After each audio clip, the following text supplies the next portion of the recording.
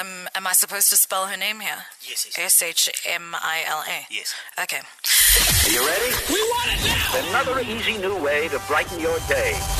This week in Soundbytes. This week, President Cyril Ramaphosa spelled out how the new NDPP of the NPA, or should I say the National Director of Public Prosecutions for the National Prosecuting Authority, was hired. This announcement follows a process that we were asked to embark upon by the Constitutional Court, Which made it clear why I decided to appoint Advocate Shamila Batohi. How do you spell that? that's spelled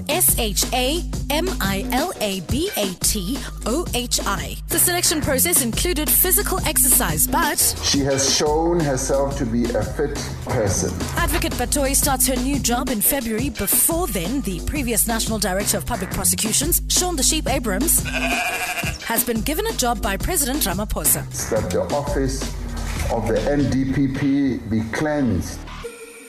This weekend, the Cape Town Stadium will host the World 7 Series with the Blitzboks and Werner Kok hoping to. Just make the country and Madiba proud again. They'll have to play much better than last weekend in the Dubai leg of the series, where they only managed a 6th place finish. Their performance stank, to put it bluntly. When asked why, Captain Philip Snyman said, Go and do the business on the field. doing business on the field is not only unsanitary but highly embarrassing, and the 2017-2018 champions who have not won their home tournament in 2 years won't want Captain Snyman to be sane. We didn't do the business on the field. Come the post-match interviews after the final on Sunday. Minister Praveen Gordhan shone a light on the plan to turn Eskom around this week. A fight back. It's the cleaning up of an important entity in governance terms, in financial management terms, in operational terms. The minister has been busy working on the plan to turn the lights back on, and when asked when he finds the time, he said, I'm not on Twitter, for example. a warning was also issued to other Twitter users. Don't try treasonous things. So we want to send a message to those who like to issue tweets. Vowing that the authorities will Watch the Twitter space. to prosecute anyone who's caught using Twitter. The minister then suggested an alternative pastime instead of tweeting. Go and find a job that'll keep you busy. Tourism is one of South Africa's most attractive qualities. Well, being such a beautiful country and all, many flock to see our lions and the Big Five. Spend time on our white sandy beaches and just listen to waves crashing.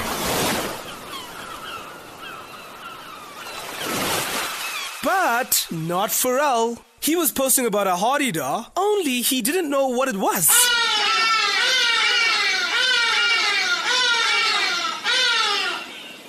Is that, bro? Dear Pharrell, that thing? It's called a hardy-dar ibis, bro. It's the loudest bird in Africa, also known as the flying vuvuzela.